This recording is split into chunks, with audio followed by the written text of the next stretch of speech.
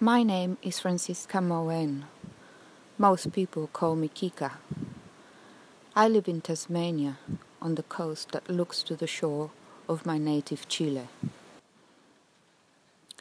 I walk parallel to the horizon that connects the Tasman Sea to the Pacific Ocean. I don't look at this borderline in contemplation. Instead, I prefer to think that I live a parallel life on a parallel world. As I walk, I follow my shadow. It extends as to reach a point that can connect my motherland to my Tasmanian home. This point only exists on the border that separates this shore from my inner self.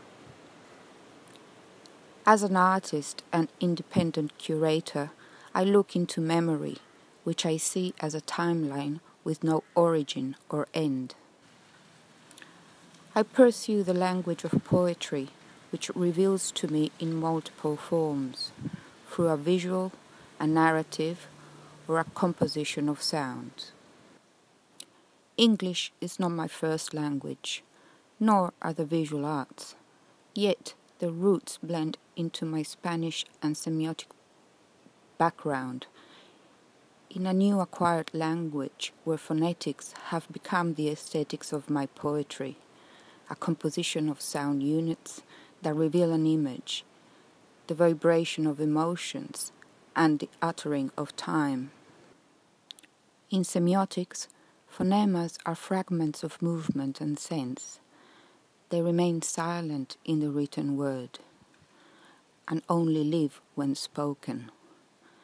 Phonemas give words a texture and a biological quality. They save language from being a mere string of terms. In my work, I look for a lost dictionary, a collection of erased meanings and forgotten roots. This is why I play with signs and rearrange visuals, words, and silent sounds. In my current project, Black Matter, I look into plant connections between Chile and Tasmania, in the attempt to see the tree of knowledge that can grow in reciprocity. It is my way of paying respect to the lands I inhabit and of transposing the richness of one language into another language. I work away from the rumor of success, yet I can't bear silence. To create, I need the breaking of the waves, or the swish of the trees, or the echo of ancient voices. In other words, I need to be wrapped in the environment. I can't bear stillness either. I need to move constantly. I can't afford to believe in a better world and yet sit while our present world continues to be scarred by human destruction. I paint, I display installations, and I write narratives that communicate a fragility.